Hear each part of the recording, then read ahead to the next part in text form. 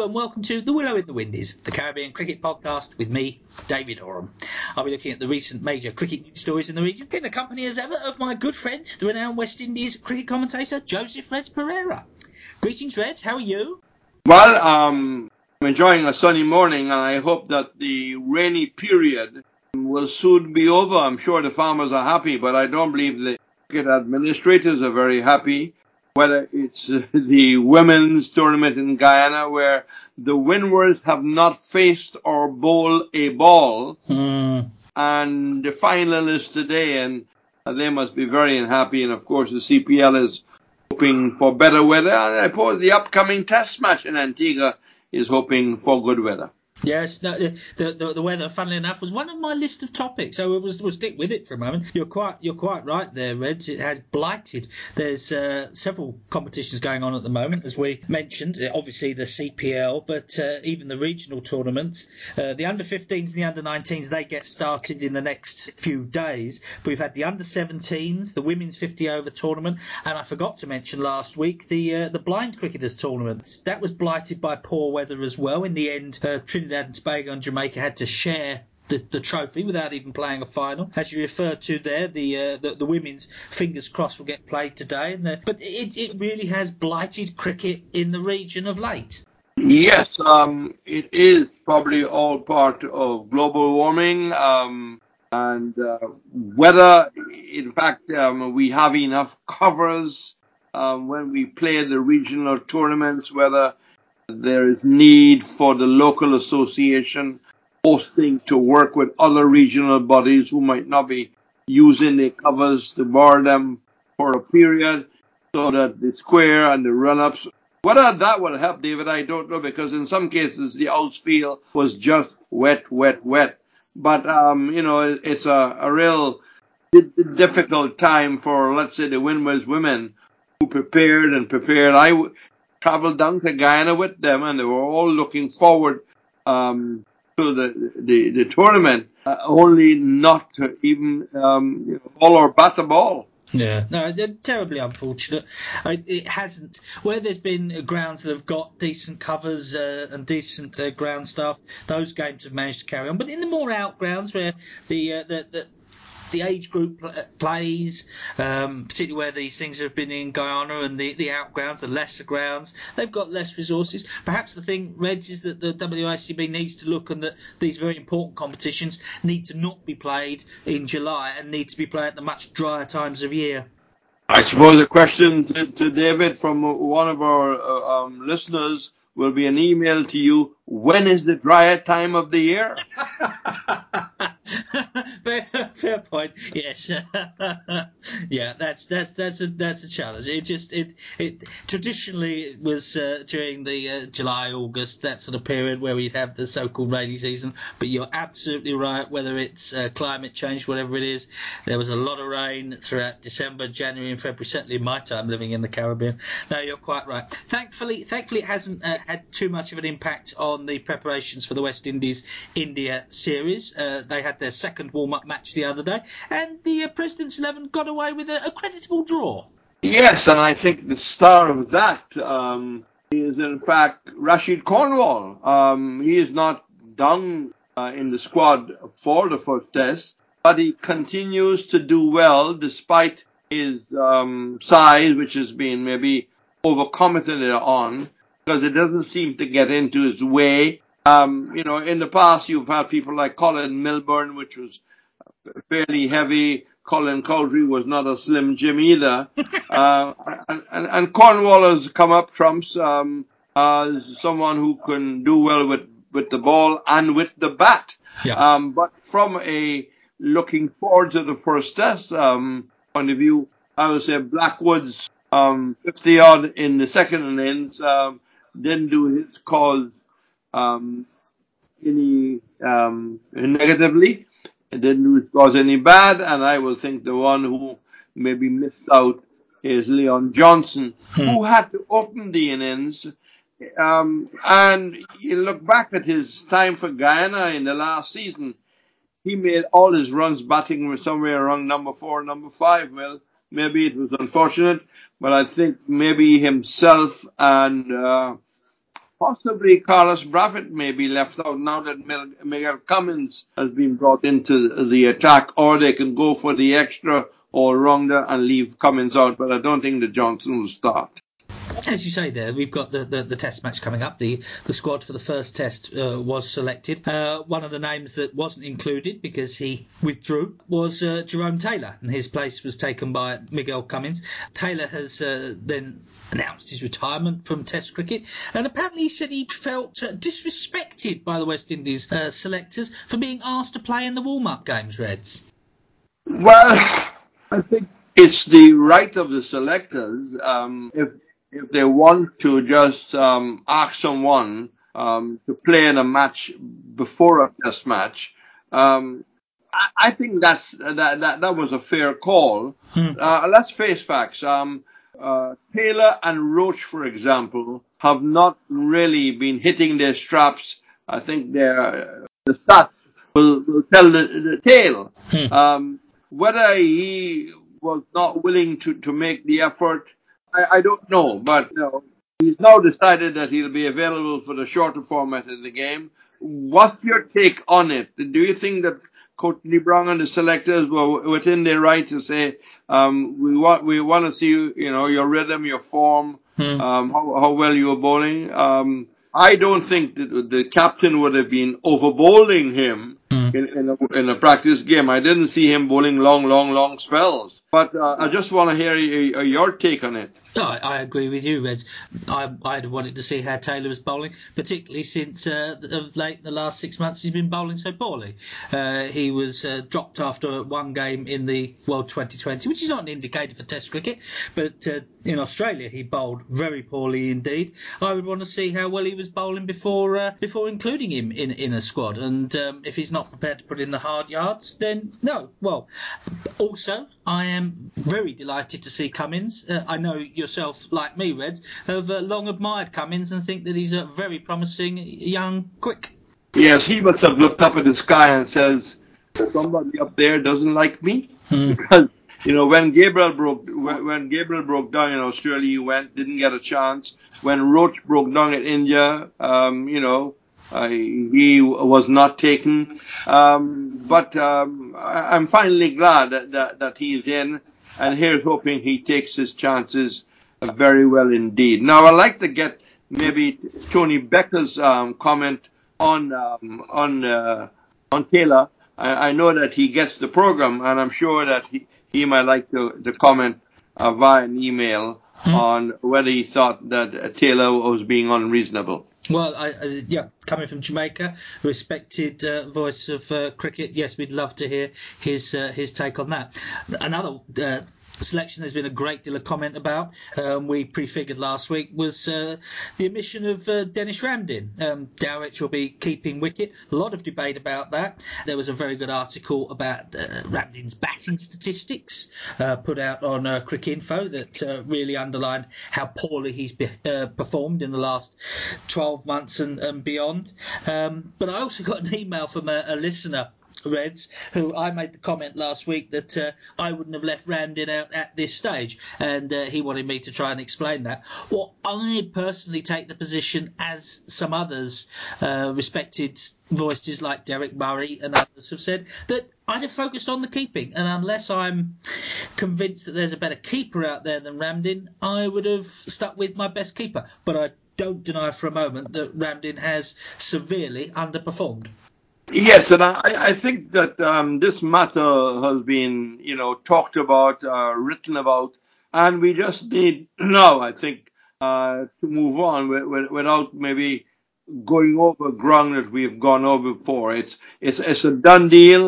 We wish Dennis Ramdin every success as he continues to play, and right now he is back in cricket and playing for the Knight Riders. Yep, and there's nothing. He's not an old man. What is he, 31? So he's got every chance to come back and prove people wrong. Somebody that will be there now, we've heard for this series. We didn't think it was going to be done and dusted in time. They have now organised and confirmed that Joel Garner is the manager of the West Indies cricket team, Reds. Yes, and I'm very glad about that. It was probably badly handled, if I may say. If there was no clear indication whether he'll be appointed in time or whether he will be in Antigua at the right time. It might not should it be mentioned. Maybe it was an interview where the CEO of the West Indies board had to answer a direct question. But I think I am very, very glad to read that he's been appointed and he'll be with the West Indies team. I don't think that he would have wanted to have taken over, let's say, Jamaica after the first test. It just affects being in charge from the start, making input from the start. And I think the team itself will be very happy to know that they have their manager in place to look after them. And I think his appointment comes at a time where maybe the board feels that they need that kind of outstanding player, one with a fairly strong personality to govern or to help or to assist, to encourage, to motivate a fairly young West Indies team. Yeah. No, we wish him and the side all the very best. And obviously, as passionate West Indies supporters, we hope they win the series against India. But realistically, Reds, what would success mean? What would relative success be in this series for the West Indies?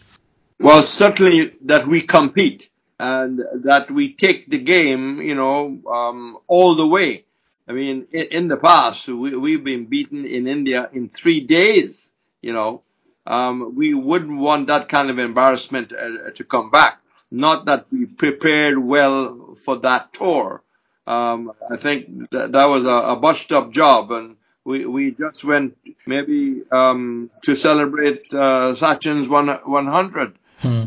But I think if we can be competitive, and India, over the years, and you can't just believe this will happen again or this will happen this time. India has not done all that away from home.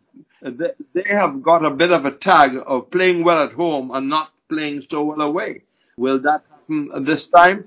A lot will depend, David, on how the first test goes. If they can come out of St. John feeling, we were not outplayed, we held our own, India didn't rattle up the runs, our bowlers were competitive, we got some couple of scores from our top order, and let's say the match ends in a draw, I think we can go to Jamaica feeling that on a pacey wicket, not that India haven't brought on their own pace bowlers at a very good level.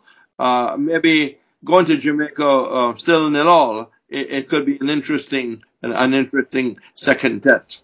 Yeah. Yeah, no, we wish and hope for the best for the West Indies Test side. That's what we'll be watching next week. What we've been watching closely in the last week or two has, of course, been the CPL.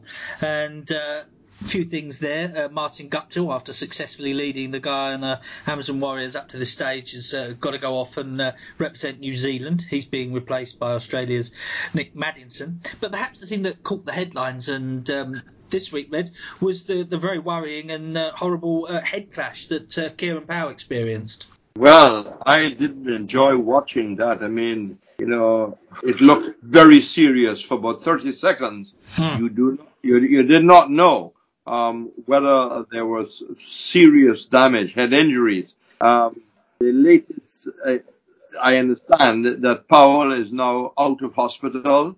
I had told he'd had a broken collarbone, but that information didn't seem to be right. And there was a very positive statement coming from someone which says that he hopes to play in the next game. But it was one of those things where neither was seeing each other. They ran towards taking the catch, and I don't believe anybody was in striking distance to say, No. Anybody pull out. And in that noise, even if somebody was shouting, to players to pull out, I don't believe anybody would have heard. Yeah, no, it was very alarming, and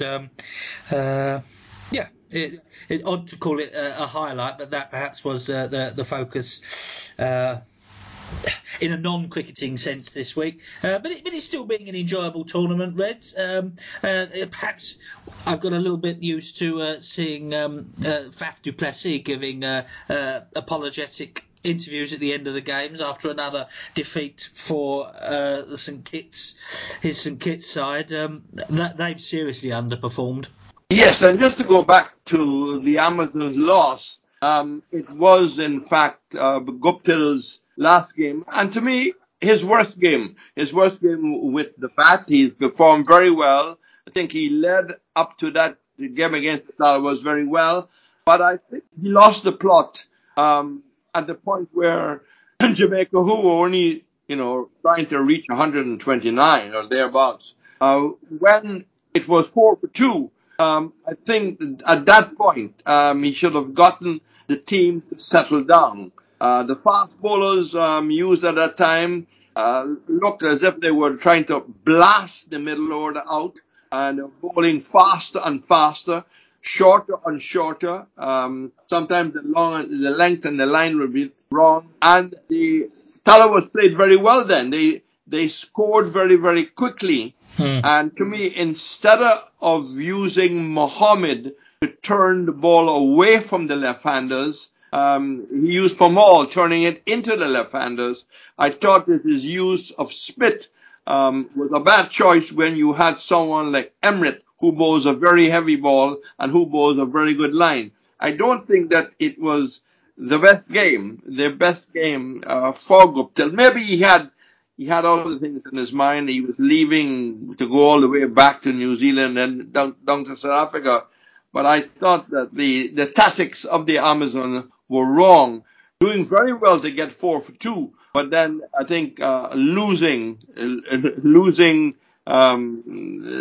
their thinking powers in the middle. And you still had Russell there. The Bangladesh player played brilliantly. And then, of course, despite the injury to Gale, he came out and he hit some very long balls. Yep, no, it's still thoroughly enjoyable to watch, and still hard to sort of perhaps pick the winner. It could be 1 or 2 or 3. But we'll be watching that in the evenings and watching the test match during the daytime.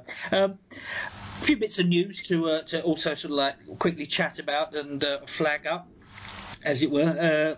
A couple here that are on the horizon. Dave Cameron announced that it's going to be in August the 24th, 25th, when the West Indies Cricket Board are going to have a chat with the disaffected 2020 players. Another piece of news that came out of Antigua is the intention to strip Sir Alan Stanford of his knighthood. And for next week, there's going to be a preliminary the opening up of the case and Andre Russell's drug case, where he's missed 3 whereabouts. That's on the horizon, Reds. Well, I'm not surprised that the knighthood is being taken away. When you examine all the facts, I think it would have been probably a little embarrassing to Antiguans and Barbudans to have kept that knighthood in place. I would like to be a fly in the wall, or I would like to be a fly in the wall when the West Indies board meets the players you mentioned. But here's hoping that it will be a constructive meeting and some kind of compromise on both sides will be done. And here's hoping that the outcome will be one regarding the best interests of West Indies cricket. It's going to be a difficult meeting, and it really needs maybe whoever is going to chair it, that he have the best skills possible. Yeah. As far as the Andre Russell case goes, I was stumbling over my words, to say the least, just then. Really, because I want to be careful how I phrase it. It's not going to be the actual case itself. I think it's more sort of preliminary hearings. But there is the chance where he missed 3 whereabouts tests in a 12-month period, that he could face anything up to a 2-year ban. And this comes on top of, it's not quite a similar case to what happened with Odine Brown, who recently did receive a 15-month ban. I remember a certain England footballer who went to have his hair cut and missed a test. I think he ended up missing 9 months of playing for a famous England club. But, this is a very technical matter, and we just have to see how it comes out. And here's hoping from a personal point of view, from a cricket point of view, from a West Indies point of view, that he's out of the game at all or not too long. Yeah. Well, I'm glad it's being dealt with at last, because it's been hovering around there in the last 6 months or so. This won't put an end to it, but at least it's not been forgotten about, and we will report more when we know. A case that was concluded and information given on this week was the historical case where Ramnaresh Sarwan had made a claim against the West Indies Cricket Board. He was awarded $161. It was announced this week. He'd taken the incident went back to 2010, when the then CEO of the WICB, Ernest Hilaire, had questioned Ramnaresh Sarwan's fitness and his dedication to the team, and there'd been words exchanged, and the ruling came out that Sarwan had indeed suffered loss and damage, and damages were awarded to him this week. Well, it's another case of arbitration lost by the West Indies board. I don't know what the number is now, but it must be getting into the teens. And I think what probably went under the radar was, in fact, that Linda Simmons also won a case against the West Indies board. When you just about, maybe we're starting to forget about the Sarwan Simmons case. The Simmons case was one, I recall, and I always felt that if there was something that happened in Australia, he should have been brought in front of a committee and, given his opportunity to have his say. He just wasn't selected by the Clyde Butts committee, and that went on to me much too long without even having facing a disciplinary committee. The one with Ronnie Sarwan it gets very technical and very detailed, and I think we just don't have the time, David, to handle that whole case on this show. No, absolutely. But the details, as ever, I will, when I place this podcast on my Roland Butcher's Hook blog, I will put a link to the story as best put out by Sportsmax this week. Well, Sarwan's story is all over the Caribbean in great detail. No, absolutely, and it's good to get it there out to the wider readers and listeners outside the Caribbean as well. A couple of other things before we just wrap up, Reds. I just want to flag up advertising, really. A very good friend of both of ours, the former international umpire John Holder. There's a biography of him that's just come out. It's called Test of Character, and I'm going to put a link to that review. I'm hoping to have the author of that book on the show soon, Andrew Murtagh, who's a former teammate of John Holder's, and I just want to bring that to people's attention. I'm sure you want to join me, Reds, in just taking a moment to wish the very best to former England opening batsman Michael Carberry, who was diagnosed with cancer this week. Very sad. Yes, he is of Barbadian Guyanese parents, my research tells me.